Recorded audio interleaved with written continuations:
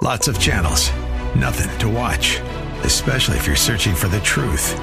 It's time to interrupt your regularly scheduled programs with something actually worth watching.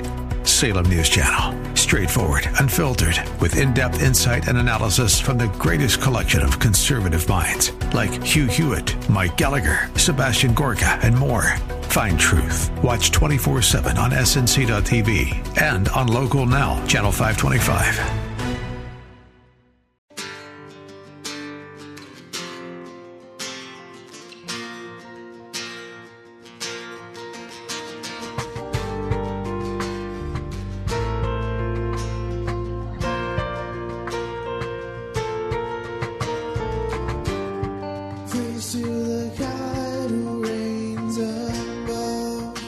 Hello, and welcome to In the Word, a ministry of Calvary Chapel of Orlando.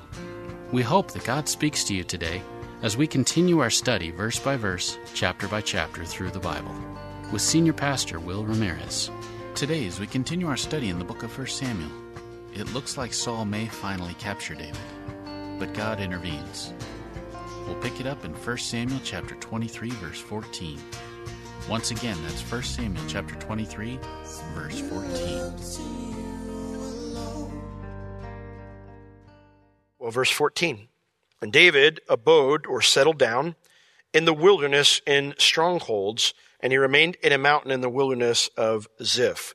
Now, when we read the word wilderness, I don't know about you, but I usually kind of think of, kind of like if you drive out in like the west side of Texas, and there's just nothing, like an I-10 for all those miles. That's kind of how I perceive the wilderness.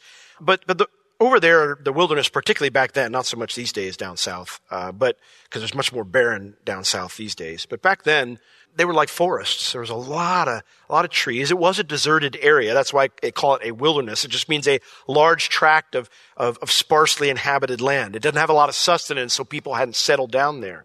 So David and his men, they settled down in, it says, the strongholds of this area where people aren't living.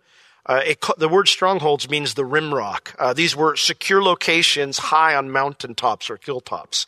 So David's up on the high ground where people aren't living. It's probably not easy to live up there, but at least it's free from danger at this point.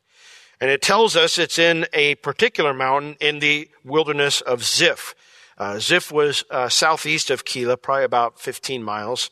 It's near the middle of the Dead Sea, but not up against the Dead Sea. So basically, we don't know how they got there. They wandered around for a bit while trying to stay undetected by Saul, and eventually they end up in these southern hills of Judah. But their disappearance doesn't keep Saul from searching. Note, it says at the end, and Saul sought him every day.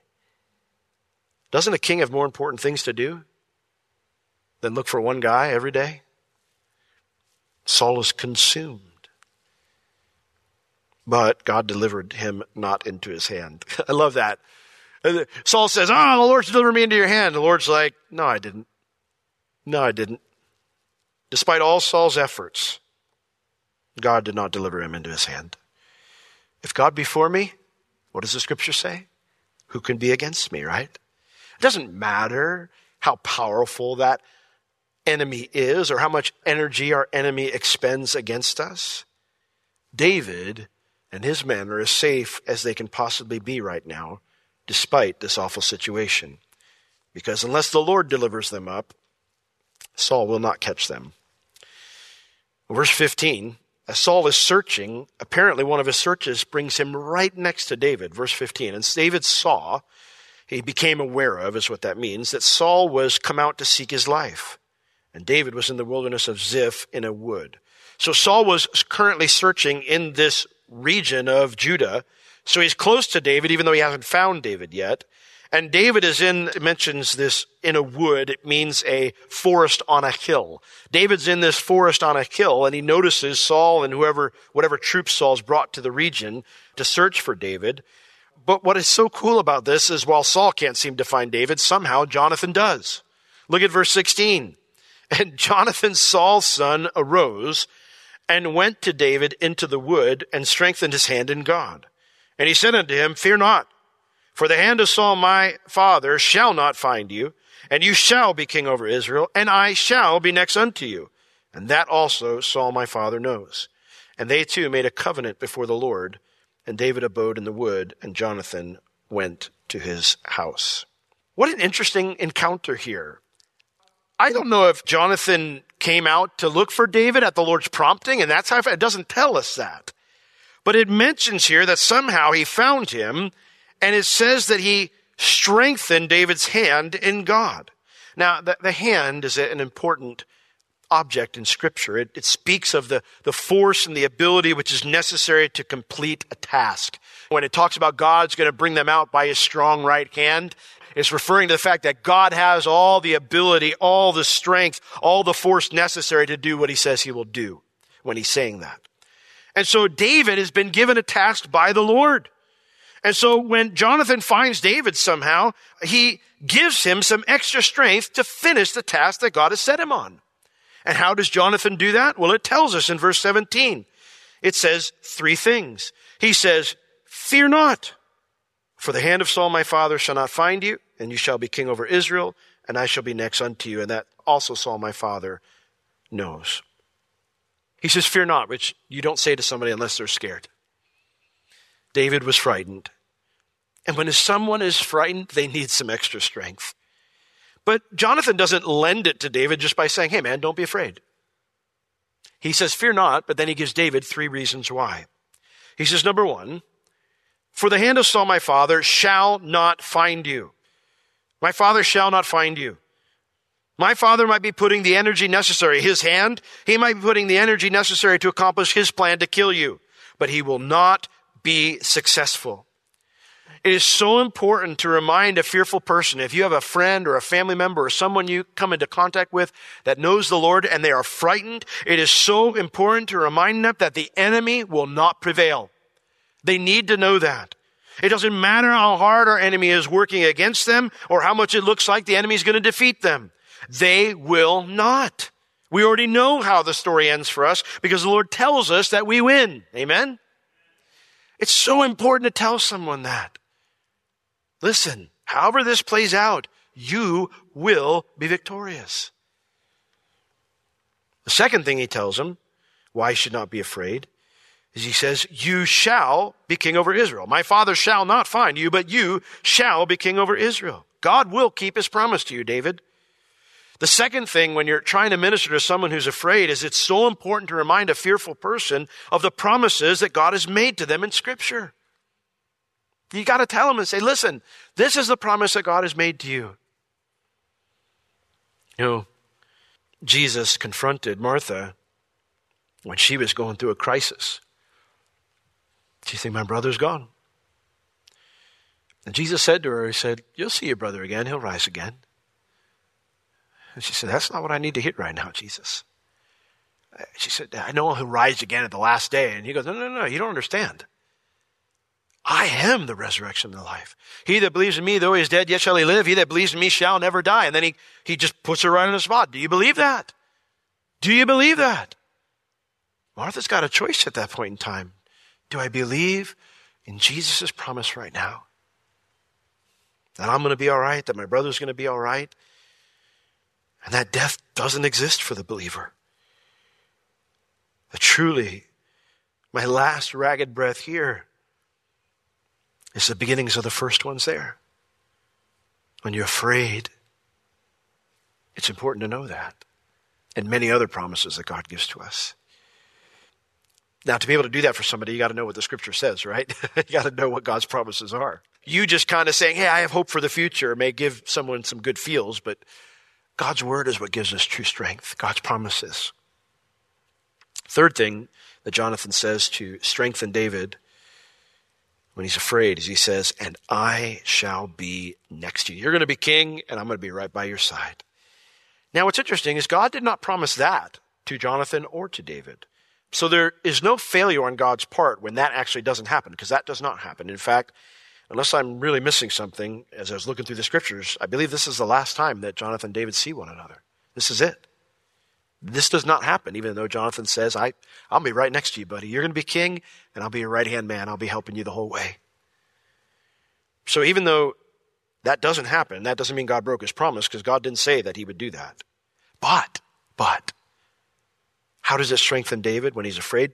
Well, it communicates Jonathan's commitment to David. He says, listen, my dad might be hunting you, but I'm not out here hunting you, David. You still have friends. You're not alone. And I'm going to stick with you to the very end. And it is so important when you're trying to minister to someone who is fearful that you let them know you will stick with them to the very end. The scripture that talks about how it says that the Lord is the glory and the lifter of our head. Back in that culture, if you saw someone with their head down and you lifted their head up and you said, why is your head down? What's going on? You were telling them not just, because you ever do that, someone, hey, how you doing? And then they unload it and you're like, whoa, I just was being polite. I really didn't want to know. I didn't want to know all that. I was just being nice. The Lord never does that. I mean, when you hear the Lord's voice, he's like, hey, Will, how you doing? It's never, I'm like, oh, Lord, let me tell you, it's a mess. The Lord's like, oh, well, you don't understand. I've got all this stuff going on in the Middle East, and there's a virus, a pandemic. Well, really, I was just saying hi. The Lord's not like that. When he lifts our head up and says, how you doing? What's going on? He will see us through to the very end because he's the friend that sticks closer than a brother. But we need to be that friend to someone as well. If we lift up their head, you look terrified. What's going on? We need to let them know we're going to stick with them to the very end. And I love what he tells David. He goes, and that also Saul, my father, knows. Well, what does Saul know? What is he referring to here? Is this the idea that David would be king or that Jonathan would choose David over his own father? Well, 1 Samuel chapter 24, verse 20, when David has a chance to kill Saul and does not, Saul says to David in verse 20 of chapter 24, and now behold, I know well that you shall surely be king, and that the kingdom of Israel shall be established in your hand. So we already know that Saul knows this. He knows that God has picked David to be his replacement. In his heart of hearts, even though he's deceived himself, if he can get through all that junk that is pushing all that truth down, suppressing all that truth, he knows that God has anointed David to be his replacement. That being said, I think Jonathan, though, is revealing to David that he told his dad about their covenant. I think that's what he's telling David here. Because that's the very last thing that Jonathan says. He goes, and I shall be next unto you, and that my father knows right well. I think they sent David, I told him about our covenant. I told him that I'm not going to kill you. When I got back and he asked me, why didn't you bring David with you? I told him why. I said, we're in covenant together. I'm not going to do any harm to him, and he's not going to do any harm to me, Dad. I don't care what you say. And what's interesting, I think the encouraging part that Jonathan's sharing this is because he said, my dad didn't kill me when I told him that, David. That knowing that Saul didn't kill Jonathan despite having that information would be an extra comfort to David. He wouldn't have to worry about his friend. In other words, in all this he's saying, David, God's brought you this far. He's brought us this far. He's going to see us through to the end. And so verse 18, they decide to settle it. And says they too made a covenant before the Lord. And so then David stayed in the wood and Jonathan went to his house. What kind of covenant do they make here? Do they just reaffirm their old covenant? It doesn't say that. It seems to be some kind of new covenant. And if the language here is any indication, then it's probably a covenant that they would govern side by side when God made David king. And so with that done, I love David doesn't flee anywhere because he knows Saul's not going to find him. And Jonathan goes back home, which means Saul didn't find him. Because if Jonathan went home, it means Saul went home. So Jonathan was right. Saul did not find David. Wouldn't you like to have a best friend like Jonathan? What an awesome guy. He must have been the best friend in the world to have. How could you leave a conversation with him and not be convinced about staying on the right path? And like I said earlier, though, the sad part is I think this is the last time Jonathan and David are together. So here's the question. Why didn't the Lord let Jonathan and David rule together? Why is this it for their friendship? When it's so good, it's so mutually encouraging. Why did God let Jonathan die in the final battle with the Philistines that took Saul's life? Why do these two friends never get to fulfill their dream? The Bible doesn't say. But know this, while losing a friend like this hurts, while seeing dreams unfulfilled stings, the Lord knows what he's doing. trust him like David and Jonathan did, despite this not going the way that they had hoped. Well, verse 19. Then came up the Ziphites. So this is after David doesn't go anywhere and Saul goes back home. Then came up the Ziphites to Saul to Gibeah, saying, does not David hide himself with us in the strongholds in the wood and in the hill of Hachilah, which is on the south of Jeshimon? Now therefore, O king, come down according to all the desire of your soul to come down, and our part shall be to deliver him into the king's hand. The city of Ziph sits on a massive flattened hill, which gives a panoramic vision of the region, including the area where David and his men are hiding up high. They would be able to see that from Ziph. So apparently they notice some of David's men moving around, and they come to tell Saul. And they tell him, we know exactly where he is. They say he's in this hill of Hachilah, which is on the south. Jeshimon is actually two words, the desert or the wilderness. So basically just saying, we know where he's at. He's in the specific hill in the desert.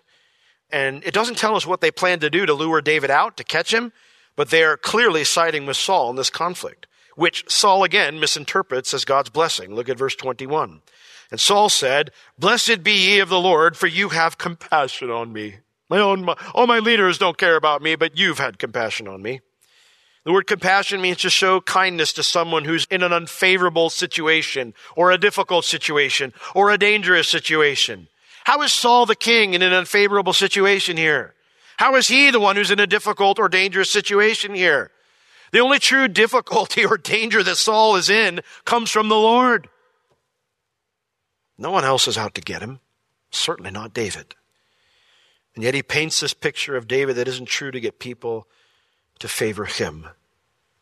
And in doing so, Saul adds lies and slander to his sins. And yet, even though they propose this plan, Saul is not ready to go forward with it. He says in verse 22, go, I pray you, prepare yet, which means go ahead with this plan of yours. And no, which means but keep gathering intel and see his place where his haunt is. It's a complicated phrase in the Hebrew. Basically, it means find out where David and his men have made their base. And then he says this, and who has seen him there. In other words, talk to the people who have actually seen him. Don't just listen to word coming down the line. Find the people who actually had eyes on him. And see, therefore, he says, for it is told to me that he deals very subtly. The phrase there means he deals clever. It's doubled in the Hebrew for emphasis. He is very clever. He is a smart guy, and I'm not just going to go based on because somebody who saw David. Go and find out exactly where he's at, confirm it, talk to the people who had eyes on him, get me perfect intel here. See, therefore, and take knowledge. The phrase see, therefore, means because he's so clever, you need to make sure this intel's correct before I come down. Take knowledge of all the lurking places, all his hideouts, and come you again to me with the certainty, and then I will go with you. And it shall come to pass, if he be in that land, that I will search him out throughout all the thousands of Judah. So Saul, he says, I like this plan, but because David slipped out of my grip a few times, he says he's hesitant to support the plan until they have harder intel. He says, if you can give me that, and you can prove to me that David's there, I will chase him all over Judah if I have to. And so, the people of Ziph that betray David's location, they're good with this plan. Verse 24, they arose and they went to Ziph before Saul. But David and his men, they were in the wilderness of Maon in the plain in the south of Jeshimon, just like where the people of Ziph said where he was. They weren't on the mountain at this time, they were down in the plain, but it's the same general area. In other words, there's no new intel to gather. David is exactly where they said he was because he doesn't know anyone's coming for him. So they tell Saul, and this time Saul does come down. Verse 25. Saul also and his men went to seek him, and they told David. So now David finally gets the news. Up to this point, David has no clue there are plots against him, that the men of Ziph are betraying him. But when Saul's army moves into the region, he finally gets news. So David, it says it was told David, wherefore he came down into a rock, literally it means from the cliff-top stronghold. So they had gone back up. Now they got to get out of there because they do not want to be a sitting duck up there for Saul to pick off. And so they come down and they abode in the wilderness of Maon. And when Saul heard that, David had moved his men to the lower region. When at some point Saul finds some proof of David's presence, because this time he doesn't give up. He pursued after David in the wilderness of Maon. And this time, Saul actually outsmarts David. Look at verse 26. And Saul went on this side of the mountain, and David and his men on that side of the mountain. So David is kind of in this kind of slow retreat, moving away from Saul's troops, and there's this hilltop, this mountain in between them. And so Saul decides to cut him off. David's going around this side of the mountain, and Saul decides, I'm going to come around this side and beat him to the exit point. And Saul does. Look here. And David made haste to get away. It says for fear of Saul. That's the phrase for fear is not in the original language. So I have no clue why the translators added that phrase. He's not afraid. He's just hurrying. He says he made haste to get away from Saul, for Saul and his men compassed David. They had gotten him surrounded because they got to the exit first, and his men were round about to capture them. When David realizes he's been beat to this destination, he and his men, they begin to hightail it in the opposite direction. But there's not a lot of hope in this. Saul's got enough men, he can surround him from everywhere. And so because Saul has more men and because Saul knows where David is now, I mean, David is done for. There is no way Saul's going to let up at this point. There's nowhere that David can get away. But like Jonathan said, the Lord made David a promise. And the Lord is on David's side. Verse 27. But there came a messenger unto Saul, saying, haste thee, which means you must come at once. They're with no delays. You can't waste another minute. Haste thee and come, for the Philistines have invaded the land. The word invaded there means to make a sudden dash. The Philistines made like a blitzkrieg type of advance, a lightning fast strike into Israeli territory. And with Saul's army down in the south, there was no one to answer it. Saul has no option but to turn around and to head up to confront this invasion, and therefore let David escape. Wherefore Saul returned from pursuing after David, and he went against the Philistines. And therefore they called that place Selah Hamath, which means the rock of separation. The idea is that all there was between Saul and David was this hill, and David was trapped. And yet, that was enough, because the Lord had something in place already that was going to keep Saul from sealing the deal, from closing the door. And so, David went up from there, and he dwelt in the strongholds at En-Gedi. En-Gedi is much farther east than the wilderness of Ziph. This is a major oasis area along the western side of the Dead Sea. It's about 35 miles from Jerusalem, so very far from Saul. It has date trees and tons of natural springs there. This is the best possible place to hide out if you have nowhere to go. And so there's David in En-Gedi, and he's safe for now. So, David, at every step of the way, he sought the Lord, right? In this whole chapter. Even though it got scary, right? Every step of the way, he sought the Lord. So here's the question. Was David's trusting heart rewarded? Yes, it was. But that doesn't mean it was all roses and lollipops. Now here's the truth. If you have a trusting heart, a heart that's trusting the Lord, that's okay. That's okay. Because God won't break his promise, even when it looks ugly. And when your heart is trusting in the Lord, even when he exposes you to danger, it's the safest place you can be. Amen? Amen. I just want to leave you with Psalm 23, because it's so important to remember this song that David wrote later on in life. In Psalm 23, it says, the Lord is my shepherd.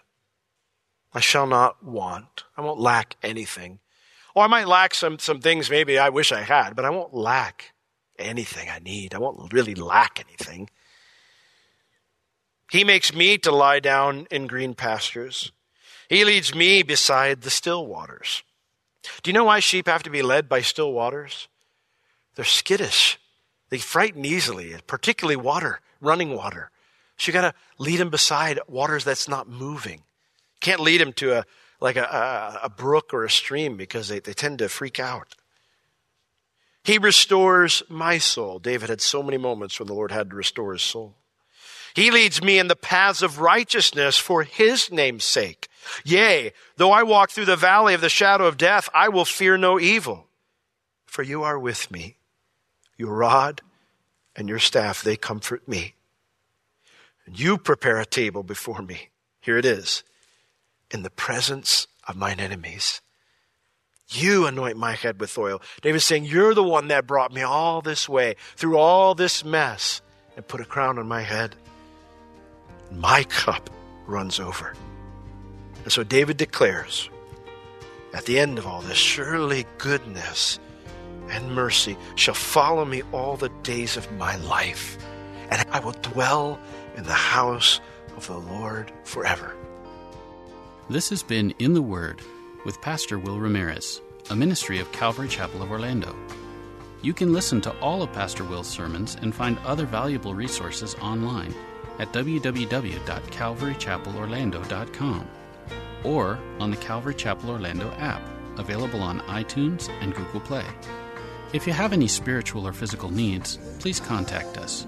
We would love to pray for you and assist you in any way we can. You can reach us at 407-523-0800 during our office hours, Tuesday through Friday, 9 a.m. to 4 p.m. Thank you for joining us today. We will see you next time as we continue to learn, walk, and live in the Word. By His strong arm He will save.